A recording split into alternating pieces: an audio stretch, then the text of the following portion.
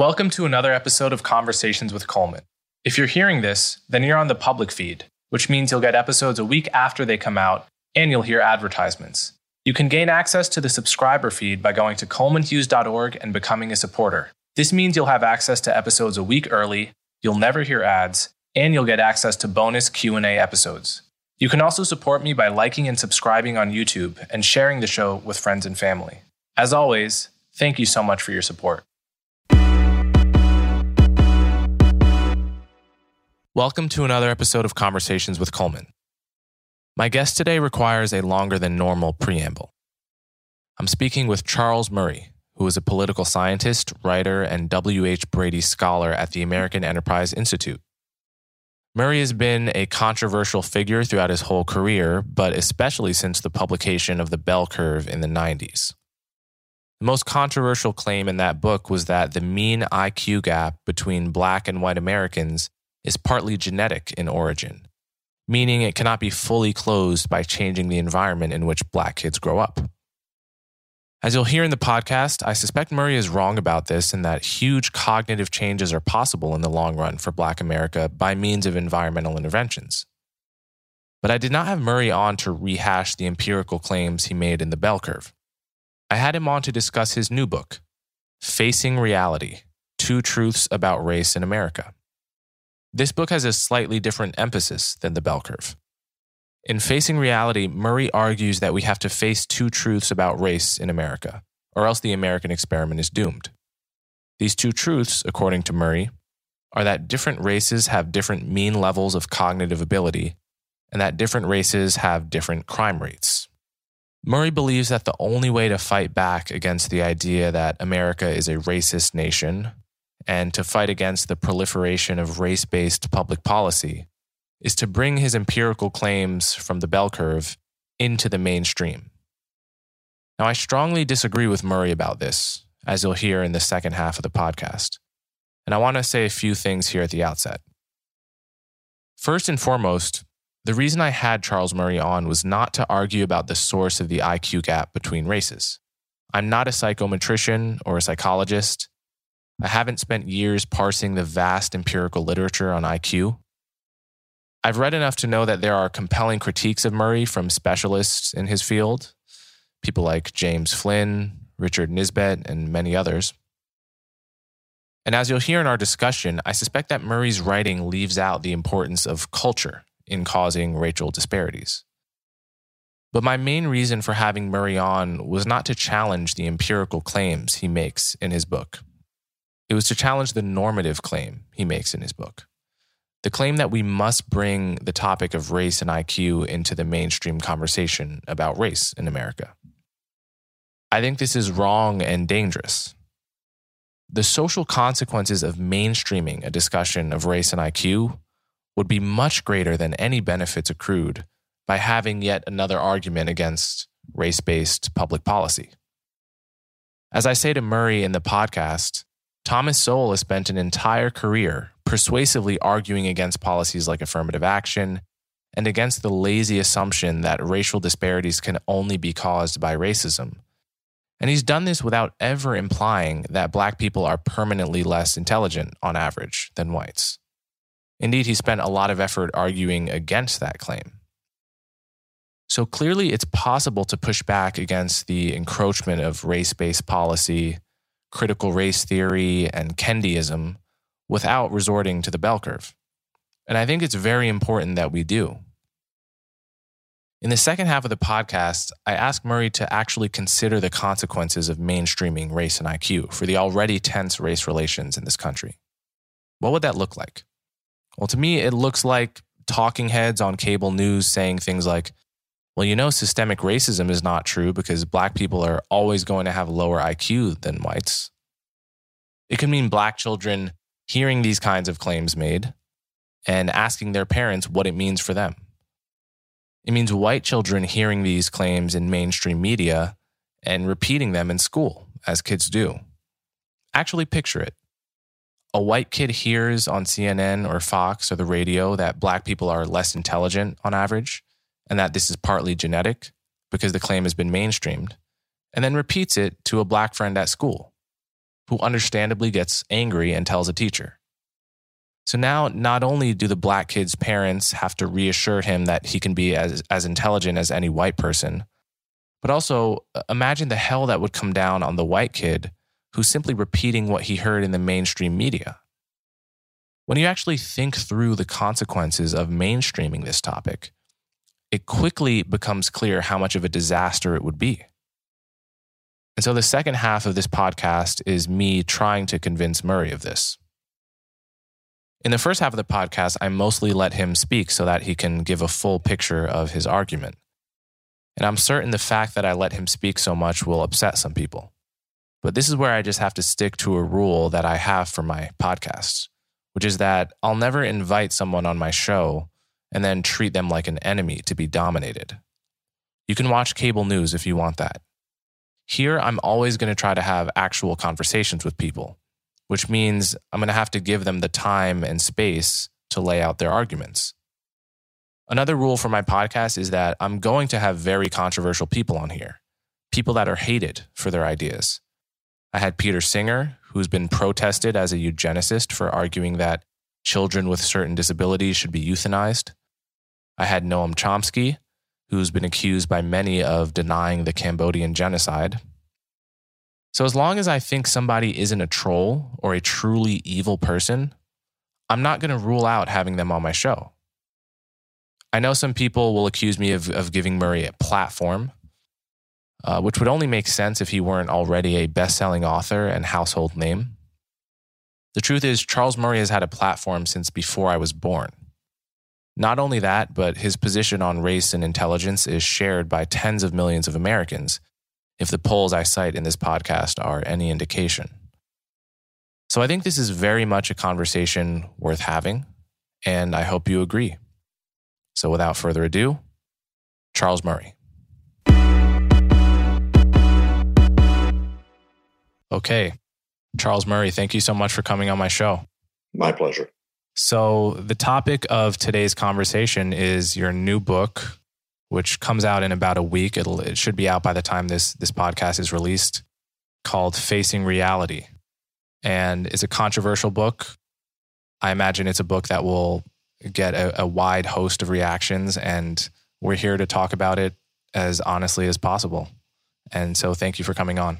So in the book, you talk about two truths about race in America that we have to face up to.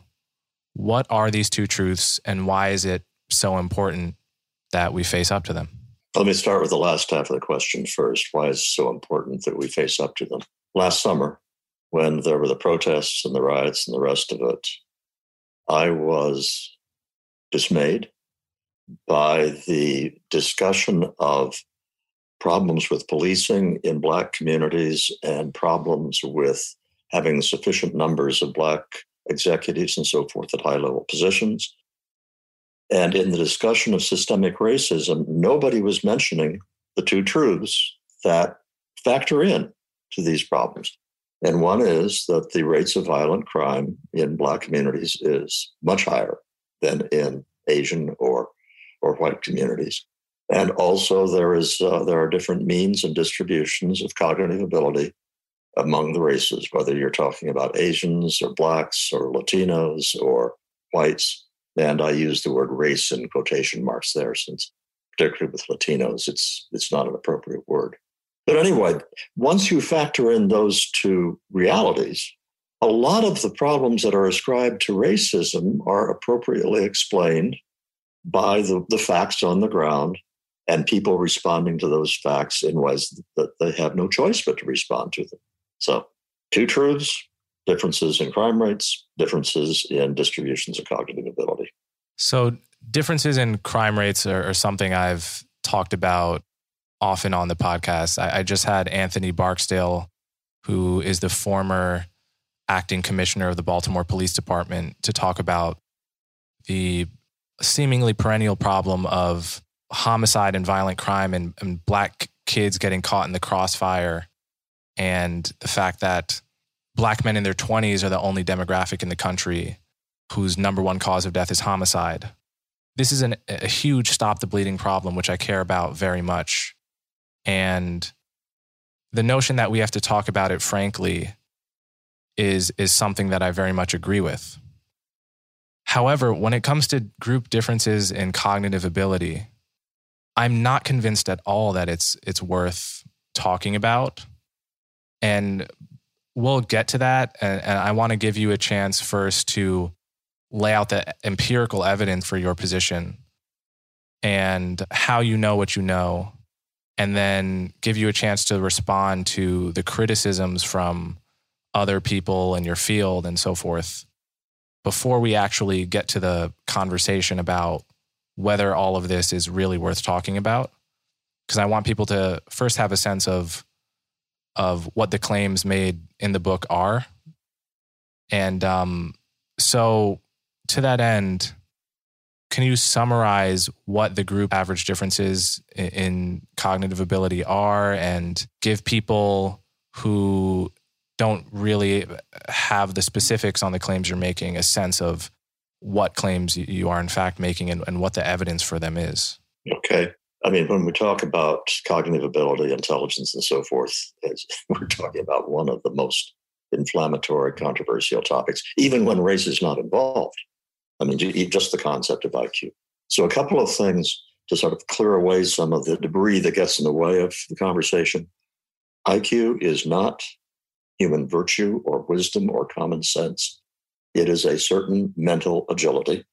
And agility is probably a good way of thinking of it, whereby some people can take disparate bits of information, put them together, figure them out quicker than other people. And what we call IQ tests, but also almost any test that involves mental ability, has this value. It has predictive validity. If the test scores did not predict anything with a useful amount of accuracy, the test would have gone out of existence decades ago. But it is a statement of fact that if you give 6-year-old kids, forget about race, give any set of 6-year-old kids a good IQ test, that has a lot that it says about how those children will do with unemployment, with income, with educational attainment, and the rest of it at 6 years old. Now, the predictive validity of the test gets higher as people get older, but that's what I want people who are watching this to take on board. Suppose that you have a set of test scores. You can complain all you want to about whether these are really measuring intelligence. Okay. What you cannot argue with, and this is the empirical reality that people just have to deal with, is you give me those test scores. I'm not going to try to defend their construct validity in some theoretical sense. I'm just going to say, if I'm an employer hiring people, I can use those test scores to make reasonably good guesses, reasonably good, about how those employees will perform. I can use those test scores if I am running a university to have a pretty good prediction of how students will do in the classroom. Important caveat. By the way, Coleman, I'm going to have to take a few minutes with this because for exactly the reason you said. A whole bunch of people are out there saying, doesn't he know this is all pseudoscience and it's all been debunked and all that stuff? By predictive validity, I don't mean that I can take a look at a person and know their IQ score and make a really accurate prediction for that individual, okay? But if I am hiring 100 employees and I hire employees at varying levels of cognitive ability, statistically over that whole group, there will be a relationship with their job productivity. So it's a statistical relationship. That leads to the two things you have to hold in your head at the same time that people have a hard time doing. And one is that overlapping distributions are part of differences in means. By distributions, think of the bell curve, the name of the book. The bell curve, the famous bell-shaped curve. Okay, the mean is in the middle, but that leaves a whole lot of people within any group who are at all points on that curve. Or to put it another way, if blacks and whites have different mean cognitive ability, that still means that millions of blacks are smarter than millions of whites. If Asians have higher cognitive ability at the mean than whites, that still means that millions of whites are smarter than millions of Asians. So you've got these overlapping distributions.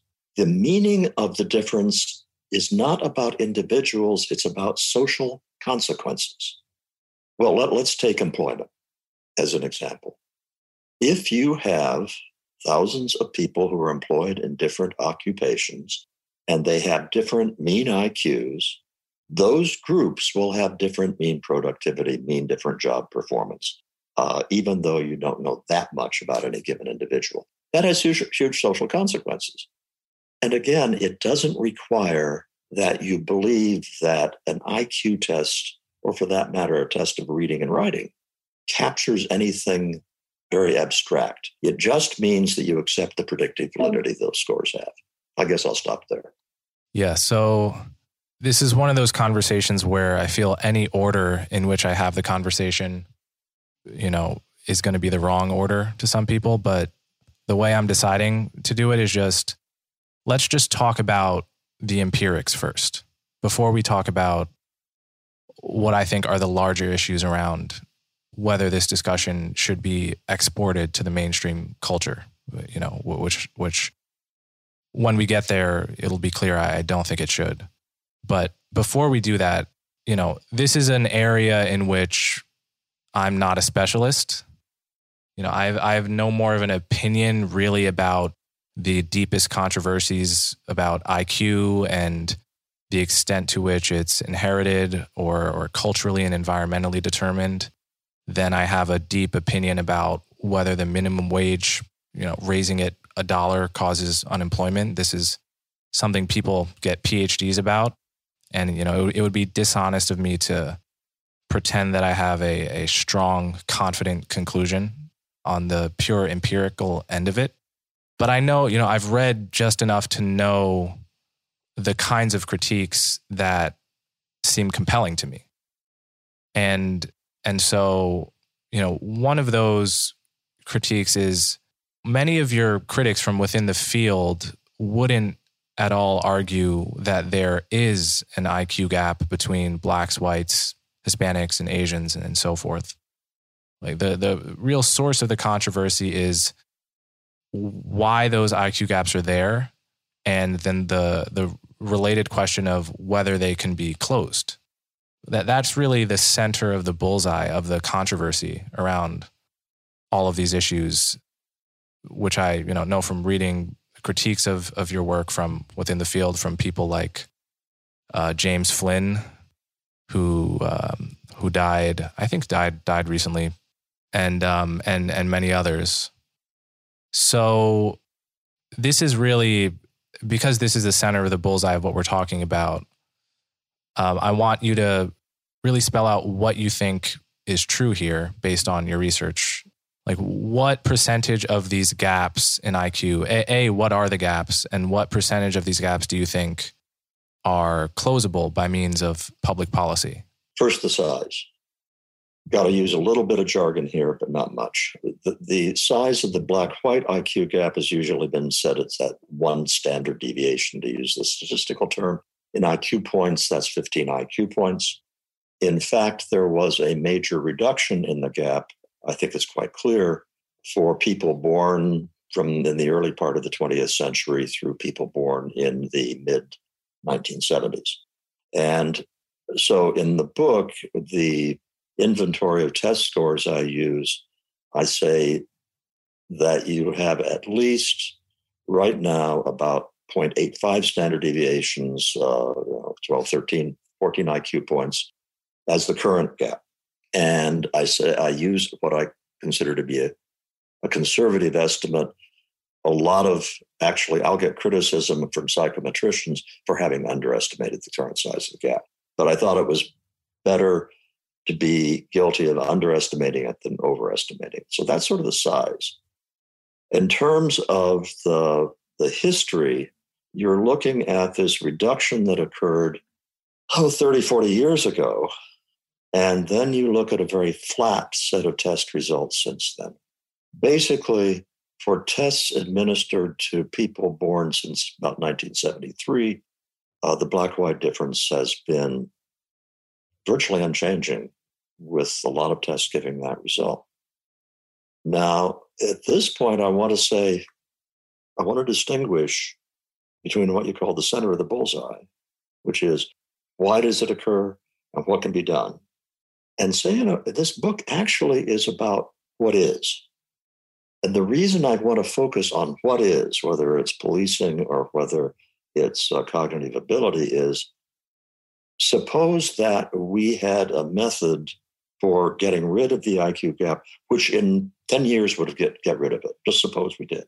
That would not increase the number of people who have a good shot of becoming upper management at Exxon today, this year.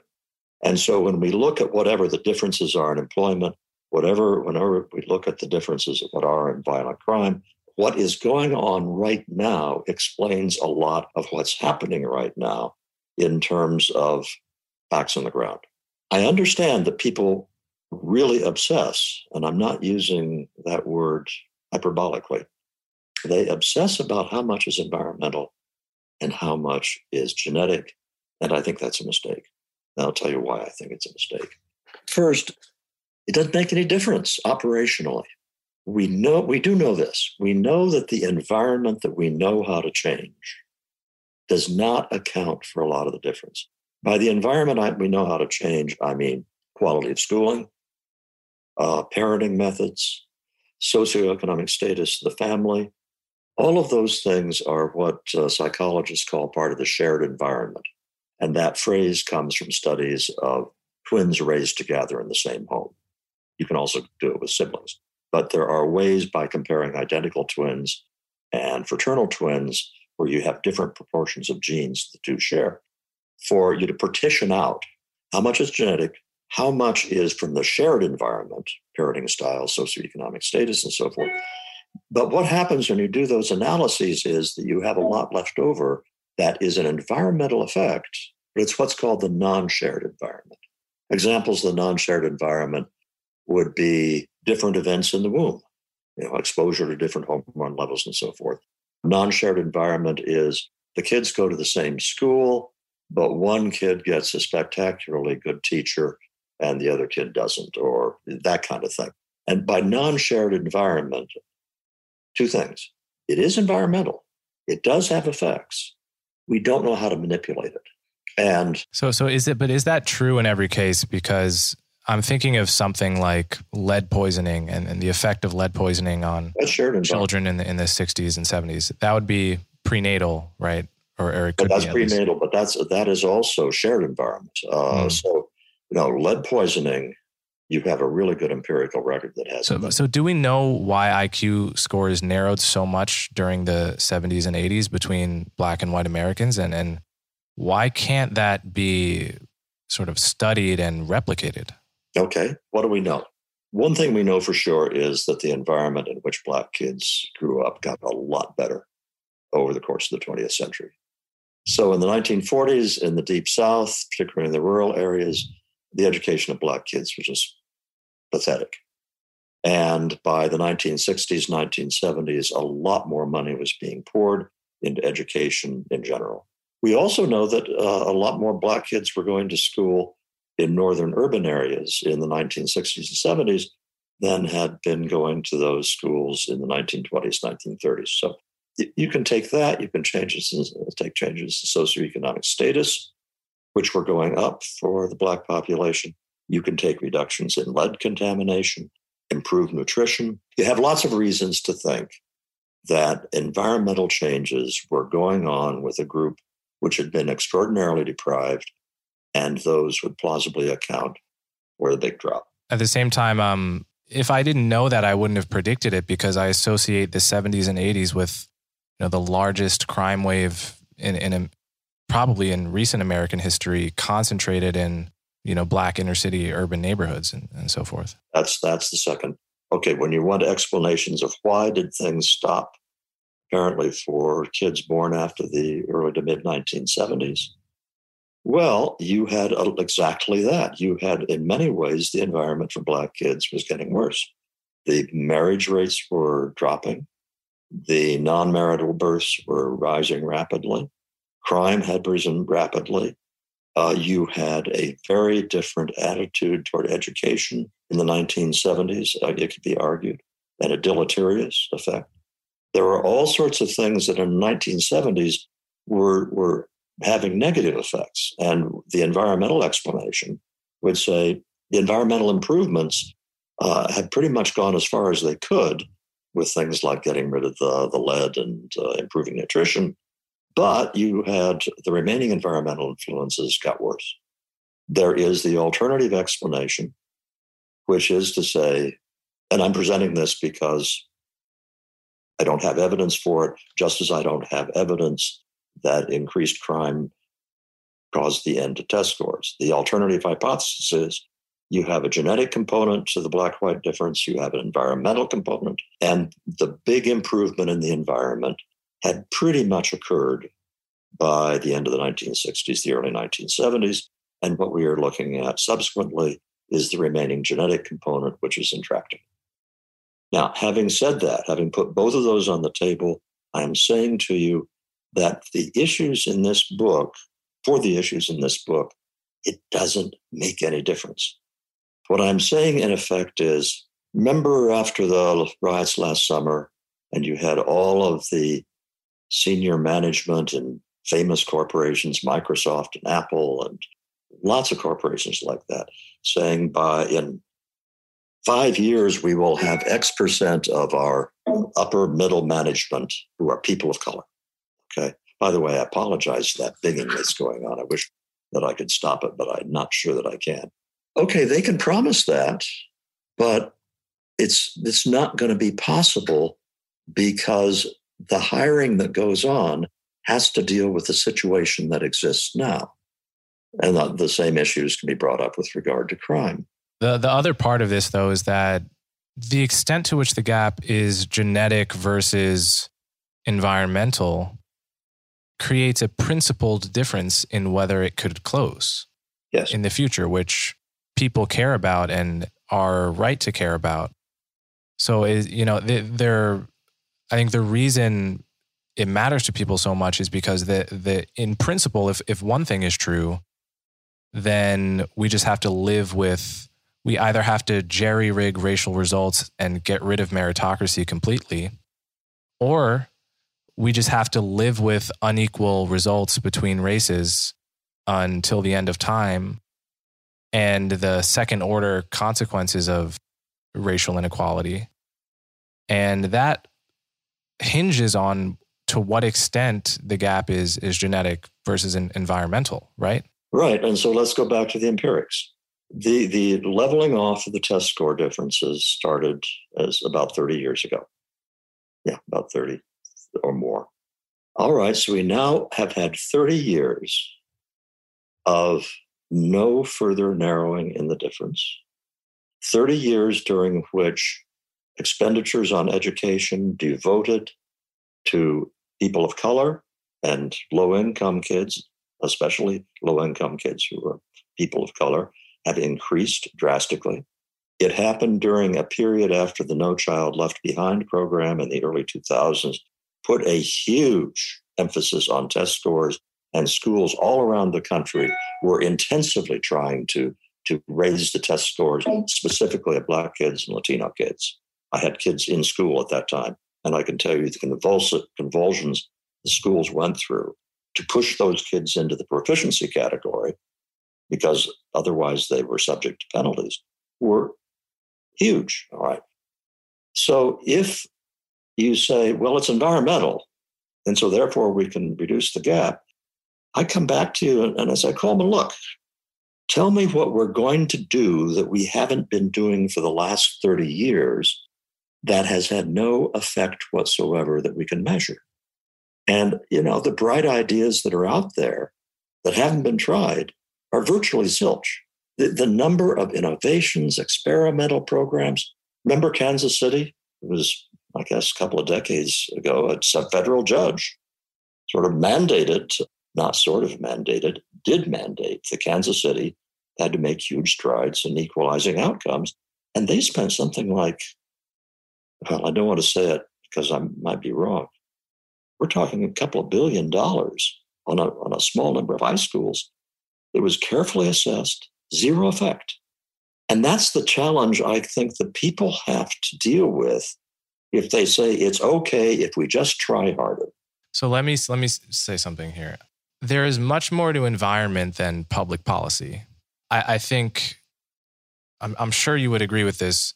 The fact that most public policy solutions overpromise and underdeliver is not tantamount to saying that the sum total of environment is not the main cause of this, right? Those are logically distinct propositions and important ones to distinguish. And just give me a moment to get through this. What I'm talking about here is the immense power of culture, right? Culture must have cognitive implications. That's what it's there for. And it's the reason human babies are born so helpless relative to chimpanzees. We're born with our brains undercooked so that they can be cooked for 20 years by the subculture we're born into. And I'm reminded of, I had the evolutionary biologist Joseph Henrich from Harvard on my podcast very recently. And he pointed out that if you took two populations that were genetically identical and you simply endowed one with a culture of high literacy, where the other one just never started reading, then the literate culture would have measurably different brains. They would have thicker corpus callosums, which connect the two hemispheres. They would have, altered parts of their prefrontal cortex that you could see on an fMRI. And all of this without any genetic difference. And this is all because one population does this weird thing of looking at symbols and training the mind to associate those symbols with objects and concepts, and then forcing their kids to drill this and do it against their will. All of these sort of unnatural and cultural things. And the point here is that culture, not necessarily public policy per se, culture broadly conceived literally changes your brain. And I know that's a TED Talk cliche, but I really mean that in the non-trivial sense. It's like, and moreover, two populations can live side by side, but maintain totally separate cultures. And the fact that Black people and white people still speak English differently, practically different dialects at the average, different words, different accents, in many cases, is a signal and tracks a wider set of cultural differences that make up, in my view, the most important elements of the environment in which people's brains develop. And this is a point that I don't see considered in your book. And I want to ask you now, what do you make of the power of cultural differences to cause these cognitive differences, not just public policy? It's big. I agree with you that it's big. Well, let me give the most obvious example, the one that I think has a huge effect, and that is cultural. In a lot of Black communities, of Black schools, of razzing kids who study hard. They are acting white, and it's made socially very unpleasant for them. They have all sorts of incentives not to act white and not to stand out. That is a cultural difference that nobody argues about whether it exists or not. Teachers, school administrators, sociologists, everybody who looks at the culture of Black schools says this is an issue. Now, if that could change, if you had magically the Asian tiger mom mentality, where it's constant pressure to perform academically, do I think that would make a difference? Yeah, I do. Do I have the slightest idea as to how to change that culture? No, I don't. I'll ask you, how would you go about changing that aspect of culture? Mental health is a journey. That's why it's important to prioritize your mental health and wellness every day. When you work on yourself, it brings positive changes in all areas of your life. The long-term effects of therapy can give you the tools to deal with challenges as they arise, strengthen your relationships, and give you a more positive outlook on life.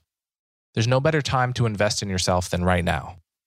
Talkspace is the #1 online therapy platform that has thousands of licensed therapists trained in over 40 specialties, including anxiety, depression, relationships, and more. Your therapist can help you set and achieve goals. Talkspace is a fraction of the cost of in-person therapy. Instead of waiting for an appointment, you can send unlimited messages to your therapist 24/7 and they'll engage with you daily, 5 days a week. As a listener of this podcast, you'll get $100 off your first month with Talkspace. To match with a licensed therapist today, go to Talkspace.com. Make sure to use the code Coleman to get $100 off your first month. That's Coleman and Talkspace.com.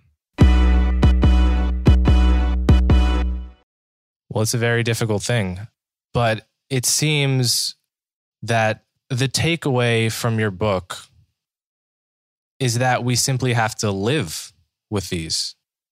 At least that's what it seems to me. And I don't want to mischaracterize what you're saying, but it seems to me there is so much uncertainty and so much complexity as to what are the drivers of cognitive differences between groups.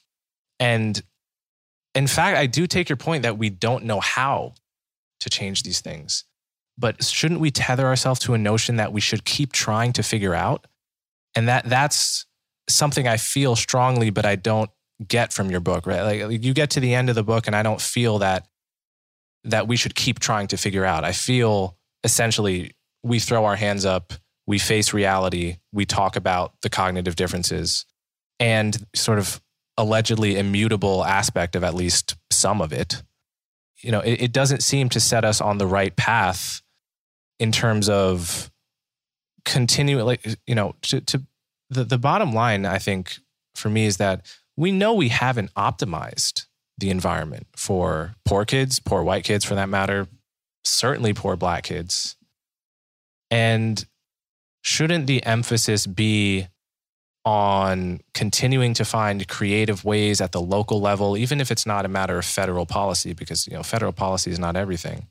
Shouldn't the emphasis be on finding creative solutions to cognitively enrich the environment rather than throwing our hands up? Well, to answer your question, why is it that I started writing about race differences and cognitive ability again when I was notorious for writing about them in 1994 in the Bell Curve with Dick Ernstein? And subsequently, I wrote an article, I think in the early 2000s, discussing what had been learned since the Bell Curve came out. But other than that, I have stayed away from this topic. Why in 2020 did I say, I've got to take it up again? And the answer is very simple. Because the New York Times, Washington Post, NBC, CBS, go through the list, were all jumping on the bandwagon of its systemic racism.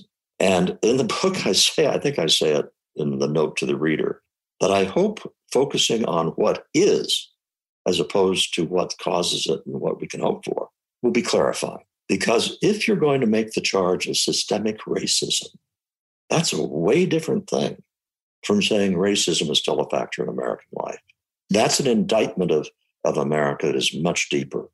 And I'm saying it's actually not systemic racism, that a great deal of what we are looking at is the result of what is, regardless of why it is.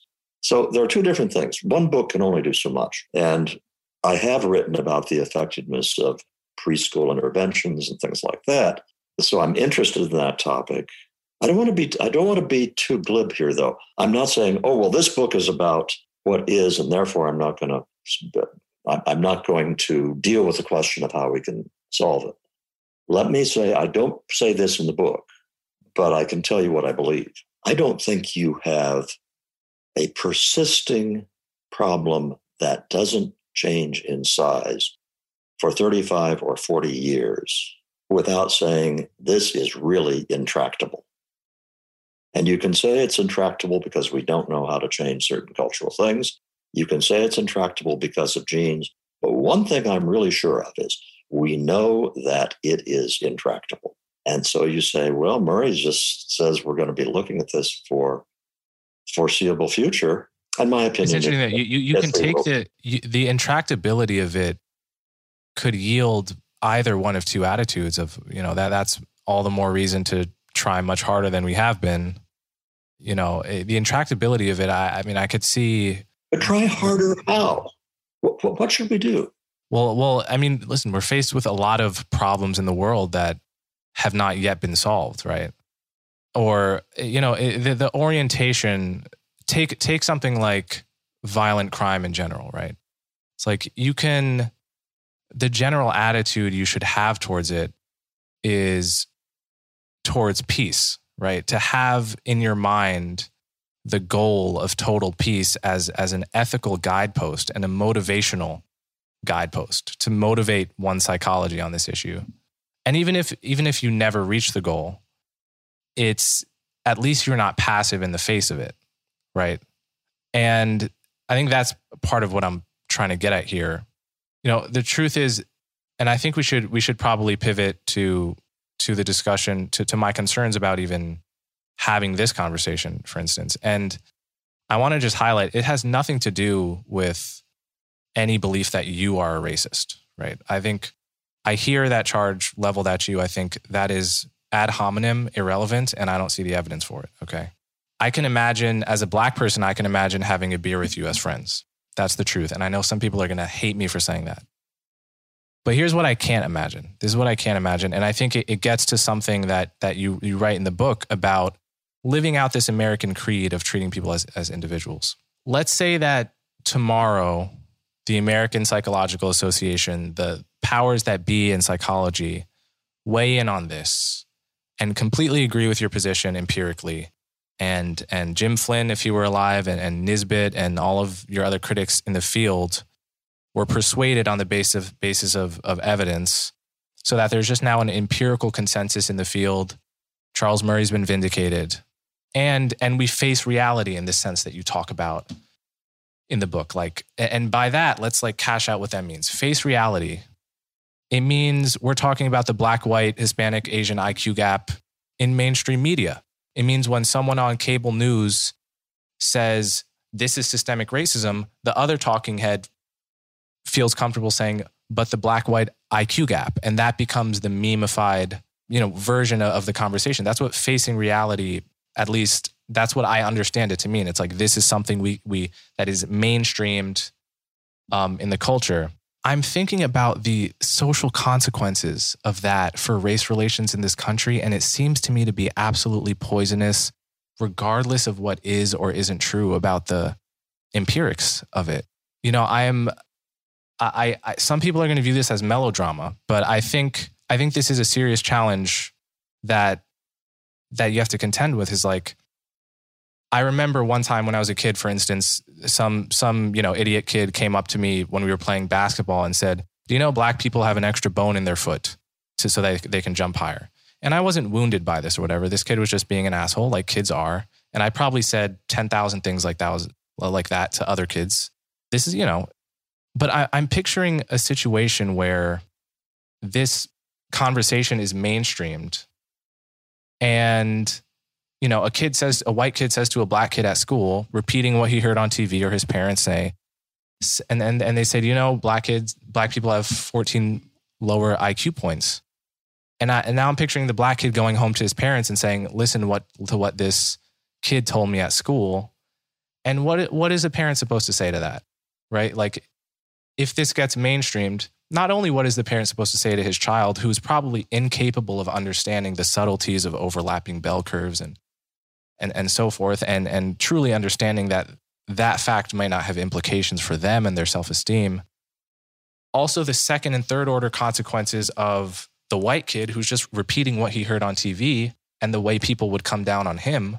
And I'm picturing this situation, and it seems to me to be an absolute disaster for the social fabric. And I feel I would resent living in a culture that forced me, if I had children, to have that conversation with him. And it seems like I truly, really worry about it. And this has nothing to do with the empirics, which I've said I'm not qualified truly to weigh in on. And my profound discomfort with this has nothing to do with your character or anything like that. I truly worry for the social fabric of the country if we face reality in the sense that you are describing. Okay, let me spin out the scenario for saying we face disaster if we don't. Weigh what you're talking about when we just kind of ignore the empirics and get on with life. is not a bad description of what was true in the 1990s and the 2000s, when you had a lot of the same problems, and they were not secret in terms of the differences in scores and so forth. But you also had, and I don't want to be Pollyannish about this, but think back, it's not just that we elected Barack Obama in 2008. The most admired woman in America was Oprah Winfrey. You had a large variety of Black faces in all sorts of public intellectual positions, in academia and so forth, who did not just have a platform, they were respected for how well they did their jobs. And in some ways, that's one of the reasons I didn't write about this stuff during that period, because what good would it do? And all the harms it could do were quite obvious to me.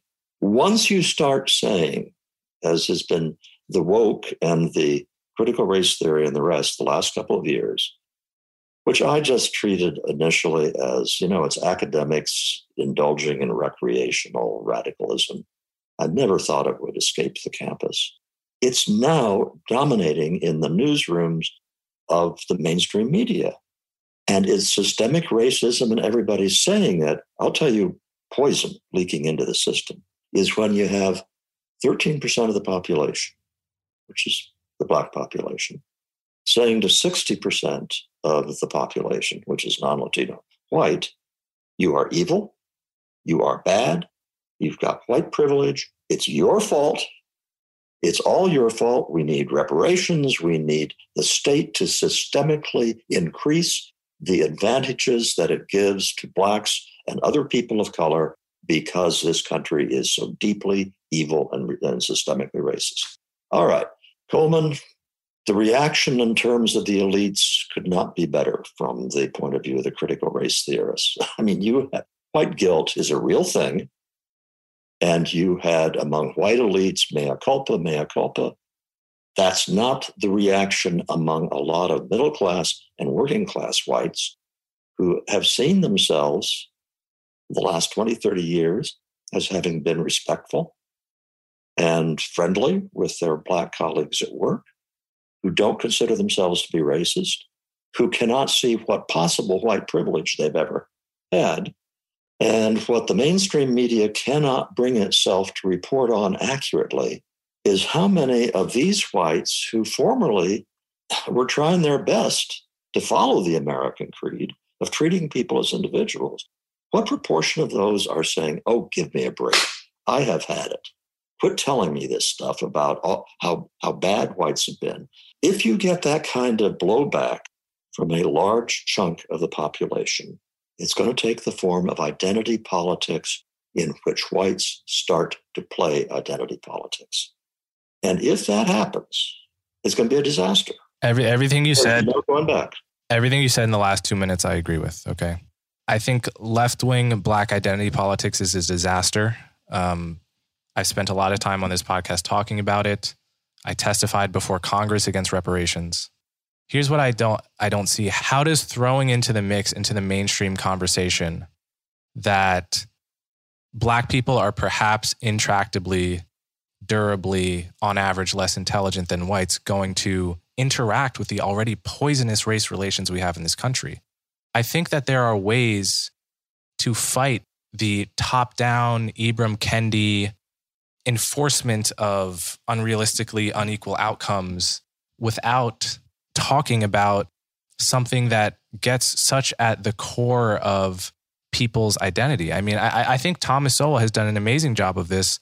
His whole career, he's probably written thousands of pages arguing against any kind of top-down policies that seek to enforce equal outcomes by group without ever implying that Black people on average are less intelligent than white people. I think it's possible, and I think it's essential, because if the choice is between Kendi-style racially rigged society on the one hand, which, as you rightly note, accuses white people constantly of stuff that they had nothing to do with, if the choice is between that and between a sort of mainstreamed conversation about race and IQ, I think we are doomed in this country, because it's not it's not something that I think you say in the beginning of the book that in a reasonable world, like, just saying these facts that you sort of talked about in the first 30 minutes or so wouldn't be controversial. It was like, yes, but we don't live in a reasonable world. Sure don't. And if we lived in a reasonable world, we wouldn't have to have a military. We wouldn't have to have all kinds of things. And we would, in fact, probably have a whole different set of moral obligations to people if we lived in a perfectly reasonable world. And I really fear that this stuff becoming mainstreamed is absolutely the wrong reaction to the valid grievances that you were talking about. I want to say one more thing here. We're living right now in an increasing era of racial preferences for minorities, right? I've talked about this. The mayor of Oakland recently decided to only give checks to poor Black people and not poor white people in the city. I think that is every bit as much an insult to my sense of what it is to be an American as I assume it is to yours, Charles. What I have to say is that there's more to this living by the American creed of treating people as individuals than just having a legal regime of colorblindness.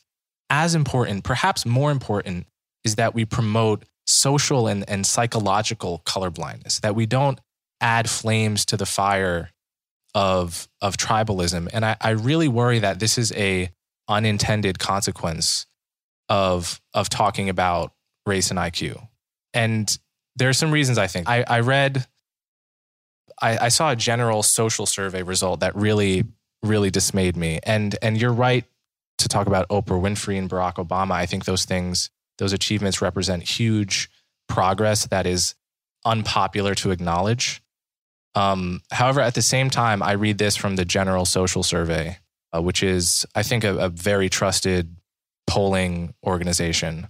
This is from 2016, so slightly out of date, but probably still pretty close. This says 26%, 1 in 4, of white Republicans and 18%, almost 1 in 5, of white Democrats rated Blacks as less intelligent than whites 5 years ago.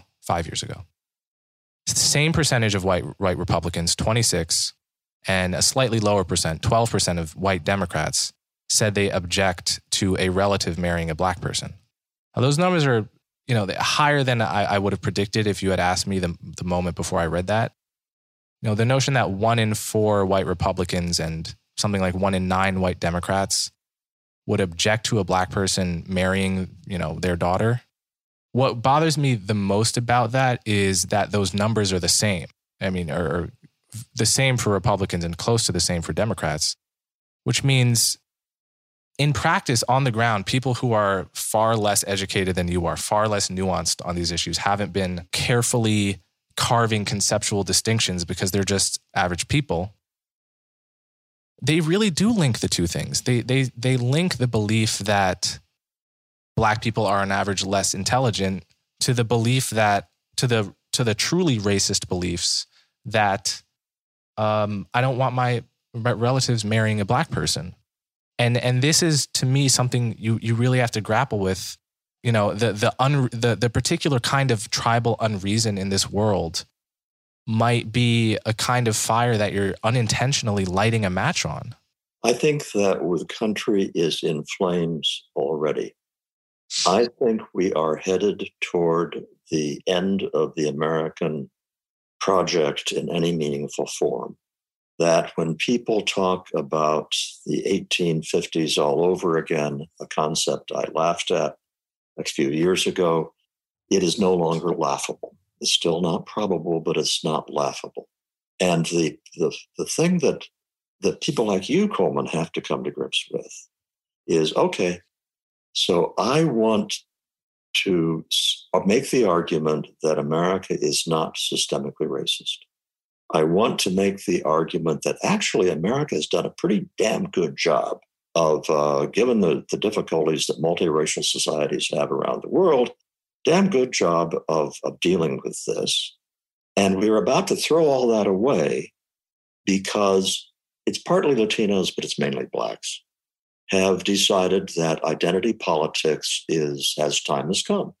And so we are looking at not 50 years from now, but we are looking over the next couple of election cycles at the possibility of kind of irreparable abandonment of the ideal of the American creed, where you treat people as individuals, regardless of race, color, and creed, and so forth. So I think that we are in a crisis. And the question I ask of you, okay, Coleman, how do I demonstrate that this is not a systemically racist country?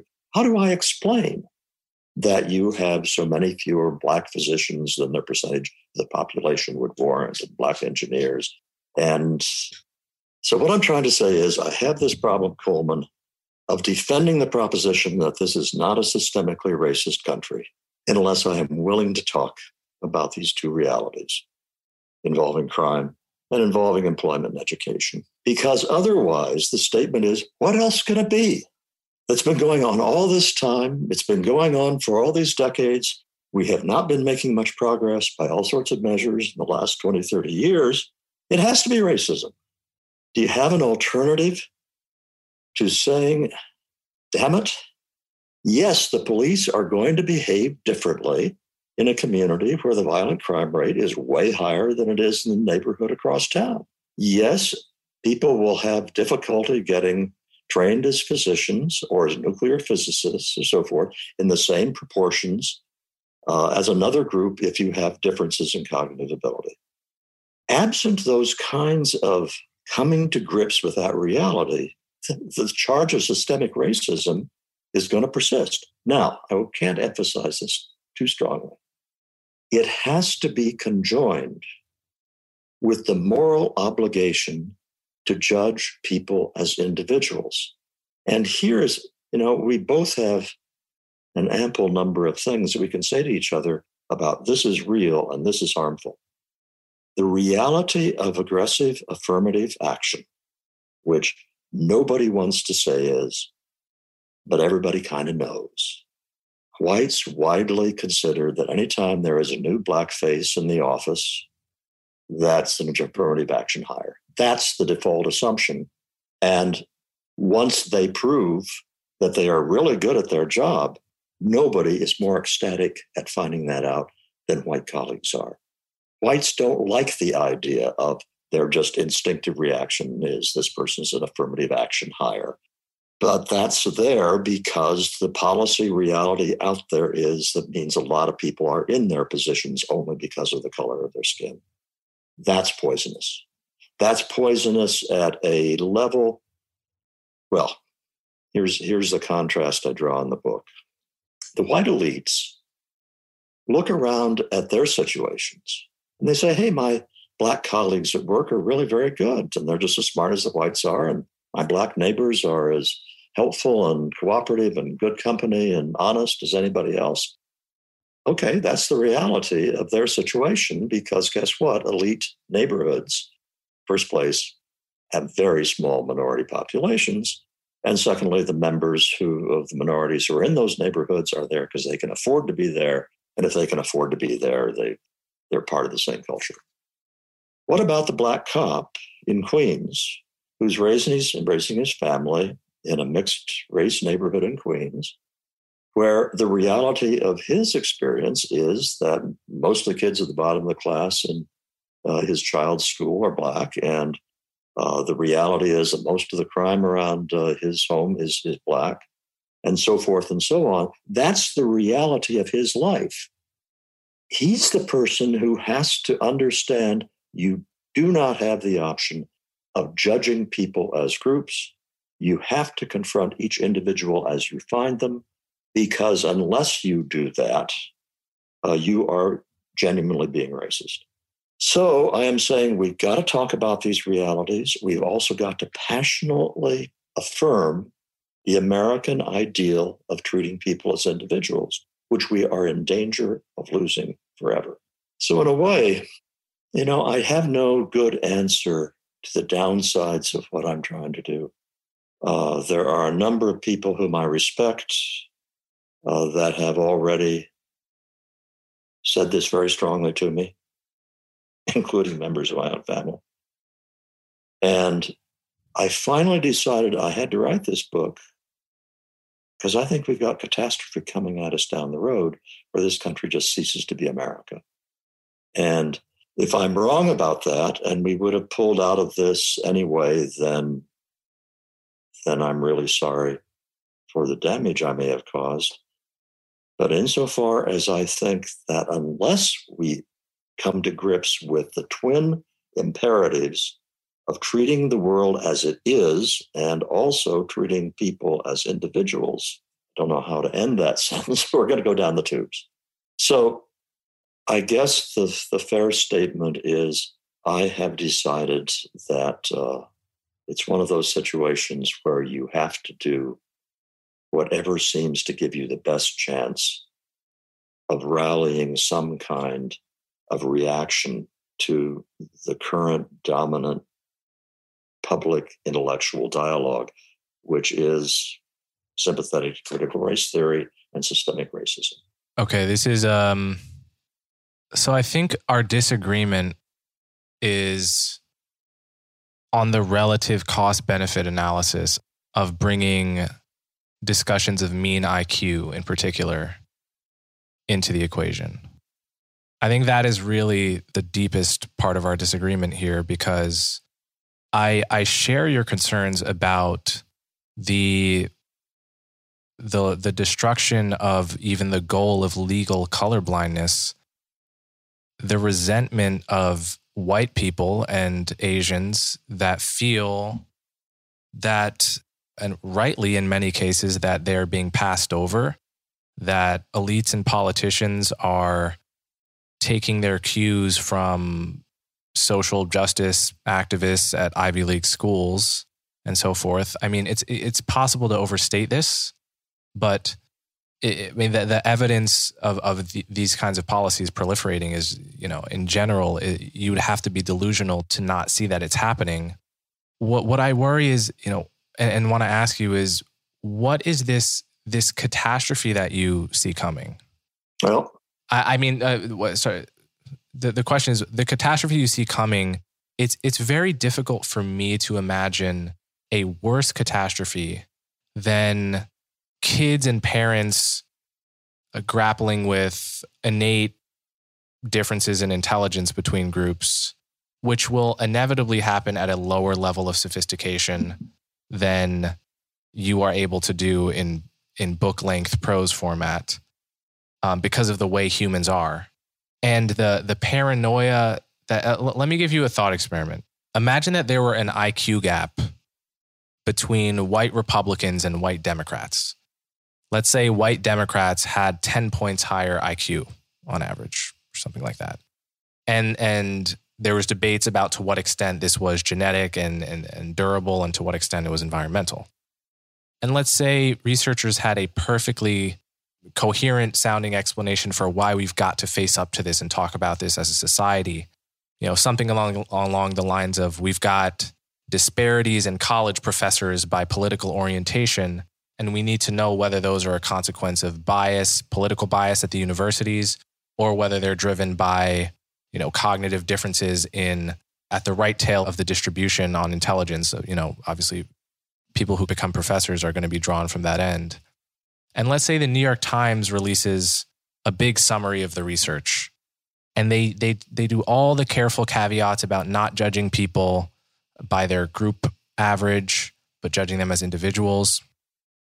And then say you're like average Tucker Carlson watcher.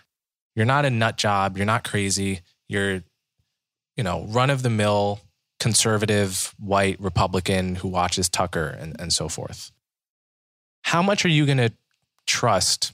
I guess the two questions. One, how much are you going to trust that what the New York Times isn't really doing is just giving you the finger? And then secondly, is it wise from the point of view of the maintenance of our social fabric to say that we must face reality? We must mainstream this conversation. And is the disaster that you foresee really worse than the disaster that would ensue with doing that between races in a country with an enormously and already extremely tense race relations? I'm not sure I got the question mark at the end of that. Okay, so could you just sure. like that? Let me just ask you the first question. Mm-hmm. What do you make of, in my hypothetical, the guy, the white Republican, imagine that he feels that he's being given the finger and told he's stupid, which seems plausible to me. What do you make of his feelings? Are his feelings to be dismissed as unimportant and irrational, and what you have to do is just realize what an overlapping bell curve is? The thing is that you can't tell whether somebody is Republican or Democrat by looking at them. And so let's just stipulate that there is this 10-point difference or whatever you want to say. There is also a 10-point difference between white Baptists and white Jews, but they look pretty much the same. And it's not a source of great tension among very many people that I know. The fact that you have easily visually identifiable differences, that creates a problem that doesn't exist because the normal variation in IQ is such that siblings are separated by 7, 10, 12 IQ points routinely. The differences become socially important in the ways that you are worried about because they're so visually identifiable. There's also, by the way, a reasonably large difference between Latinos and whites, non-Latino whites, which also doesn't have nearly as much valence because an awful lot of Latinos are indistinguishable from non-Latinos. If I remember, part of the point of your book, Coming Apart, which I really enjoyed, was, that there are these cultural markers that are obviously not as visible as skin color, but that to some extent give you a signal about who is Republican, who's Democrat, who's from where in the country. I mean, the thought experiment could be about state IQs. There are some IQs that have some states that have a mean IQ that's 5 or 8 or something like that, points higher than other states. I guess the thing I'm trying to use a thought experiment just to push the intuition that it's difficult and perhaps impossible to ask when you have two people that have deep tribal hatreds of each other to mainstream a conversation about something as visceral as one being more intelligent than the other, and the source of that having some significant part of it in nature itself, right? Like that seems like putting a match on a fire. And I really worry that is a bigger disaster than the one you foresee from the legal regime of race preferences. There are so many different responses I want to make. For example, here's another thought experiment that I thought of when Dick Herrnstein and I were writing The Bell Curve, and I think I even mentioned it in the book. The thought experiment goes like this, has nothing to do with race. What I wanted to ask to people was, think of somebody who you think probably has an IQ a lot lower than yours. Do you feel kind of sorry for that person, condescending? Do you feel a little bit superior? Okay. And my thought was that a lot of people will kind of sheepishly admit that they do tend to feel kind of condescending and feel sorry for that person. But the other half of the thought experiment is, now think of somebody that's a lot smarter than you are, maybe 20 points higher IQ. Do you feel inferior to that person? And I thought that would wake people up and they'd say, well, no. I mean, I know people 20 points higher than me, and I don't feel inferior to them. They can do certain things I can't do intellectually. Okay. So the question is this: what makes you think that the IQ you have right now is such that it's okay and reasonable for you to feel condescending toward people who aren't as smart as you, but you don't feel inferior to people who are smarter than you? Here's where the thought experiment backfired. Among academics, they really do feel inferior a lot of times to people who are a lot smarter than they are, because IQ is really the coin of the realm. I want to tell you, I live in a part of the country where we have a very broad range of IQ among the whites who live in this, because I live in an area where it's not a gated suburb, it's a whole range of people. And so in our town, probably I am thought of as this kind of oddball guy who writes books. And I suppose if you asked people Do I have a higher IQ than they do? They'd probably say, well, yeah, he probably does. Do they feel inferior to me? No, they don't. Now, I've taken race out of the equation here, but I'm saying that IQ as such is not nearly as much of a marker of that people worry about once you move outside academia as it is in the elite circles. That's where IQ is really the coin of the realm. So I'm saying to myself, it's not that big a deal when you're judging another human being as to whether you have a higher score in a mental test than the other person does.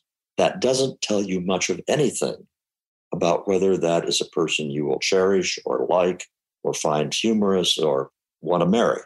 And if that is really true, as I believe it is, it shouldn't be that big a deal even across races. But, well, and here, see, we each see a poison leaking into the system. And the poison that you see is bringing up these issues in mainstreaming the conversation about these differences. And the poison I see leaking into the system is decades of betraying the American ideal that the government is supposed to be impartial, that it's supposed to treat all American citizens the same. And the betrayal of that ideal has had a lot of long half-life, okay, in terms of the reaction, because the devotion to that ideal among whites has been really, really high historically. The obvious response to that is, the devotion among whites to that ideal is some 60 years old, right? What many black people are going to feel in response to that is not, we've only gotten half a century or a little over half a century of a true effort at legal equality, which came on the back of a couple hundred years of not even, almost no attempt at that, and quite the opposite. So not only have we not had that for very long, on top of that, the outside of the legal framework, the social fabric, the burden of racial suspicions has been disproportionately borne by black people as well. And there's reasons for that. There's reasons of statistical discrimination that you've brought up. It's not all, as you say, if you're a white guy living in Queens, if you're living in New York where a crazy percentage of the violent crime is perpetrated by black offenders, you can't simply dismiss a psychological bias, a different reaction when you see a black guy than a white guy as mere racism, right? That's dishonest. At the same time, what people are going to feel is that why I cannot live in a country where my children might hear on the radio or on the news that black people are on average less intelligent than whites. And it's just such a fundamental insult to the possibility of living in harmony with other people. And it's, again, I want to distinguish between how you frame these facts in your book and how they are received by a wider population as a result of the foibles of human nature. There's this whole literature that I know you're aware of and my listeners will be aware of Kahneman and Tversky and all of the people that have been documenting for decades that humans are not perfectly rational and that we can get into big trouble by assuming or demanding in some cases that people are perfectly rational. We have to make some concessions to human nature. And I'm arguing that this is one of those concessions we have to make. We have to make some concessions to unreason. I think this is a philosophical conversation. And I heard you actually on Andrew Sullivan, briefly mention that you didn't think a secular society could survive and in the long run. And I want to talk about that because it's an interesting claim. But it seems to me, based on that, you would admit that it can be possible for certain claims to be true, but also extremely detrimental to the health of a society. And I'm arguing This has to be one of those claims. And where we have to agree to disagree is to recapitulate some things we've said already. For a long time, we had kind of a tacit agreement not to talk about these things, whether it was crime or whether it was IQ. And it worked pretty well. I think things were getting better. That's why I hark back to the first decade of the century, where lots of things were getting better. And they are now have gotten much, much worse. And my view, and here's where we differ, I think we are at close to a point of no return. That you take the core ideal that made this country distinctive, an ideal we have failed to live up to in many ways and many times, of believing that everybody has the same innate human dignity as a person, and that everybody must be approached as an individual. It's wrong to judge people as groups.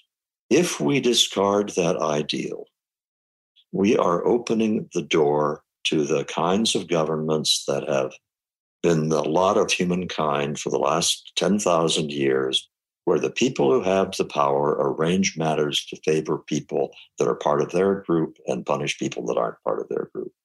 The United States was the first country to say, no, we aren't going to behave that way. And we're about to throw it all away. And so I'm not going to persuade you. I hope you're wrong about me and the effects of the book. But this book is really a cri de coeur, if you want to think of it that way, of somebody who loves this country and thinks it's on the brink of disaster. If I'm wrong, it's my bad, and I apologize, but I assure you, I wrote this book because I felt I had to write this book. All right. Well, on that note, I think we should come to a conclusion. I want to thank you for being brave enough to come on this podcast. I know what it is to be a person with controversial ideas you've arrived at on the basis of evidence and your own convictions. And I maintain that I think this direction is not the solution to the problems you correctly identify. And I really hope that both people who love you, people who hate you, and everything in between can get some kind of value out of this conversation. And so once again, I just want to thank you for your time. I want to thank you for having me on, because I think the odds are, Coleman, that you will take significant heat for giving me a platform. And yeah, I admire that in you. Absolutely. Thanks. All right. If you appreciate the work I do, the best ways to support me are to subscribe directly through my website, colemanhughes.org, and to subscribe to my YouTube channel so you'll never miss my new content. As always, thanks for your support.